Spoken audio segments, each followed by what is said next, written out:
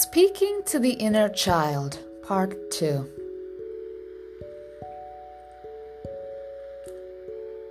I look at my inner child with an overwhelming sense of curiosity and understanding.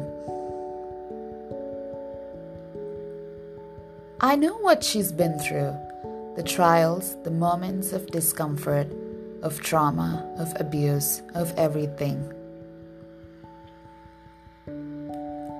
I know what clouds her being. I go up to my inner child and give her a big hug. It is a hug that is full of appreciation and love.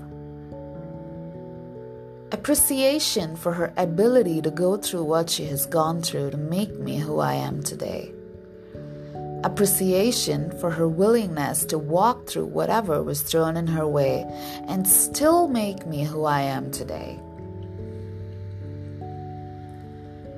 Love, pure love for her sacrifices, for her tears, for her resilience. My inner child is not wounded. She is transformed. She is a transformed being, a transformed soul. My inner child is exactly the way she needs to be at this moment, because it is in her being the way she needs to be that she makes me, her adult self, who she needs to be as well. I asked my inner child, what do you want me to do? What do you want me to do for you to feel like yourself again? And my inner child smiles at me and says, just be you. Everything else will fall into place. Yes, everything else will fall into place. All I need to do is just be me.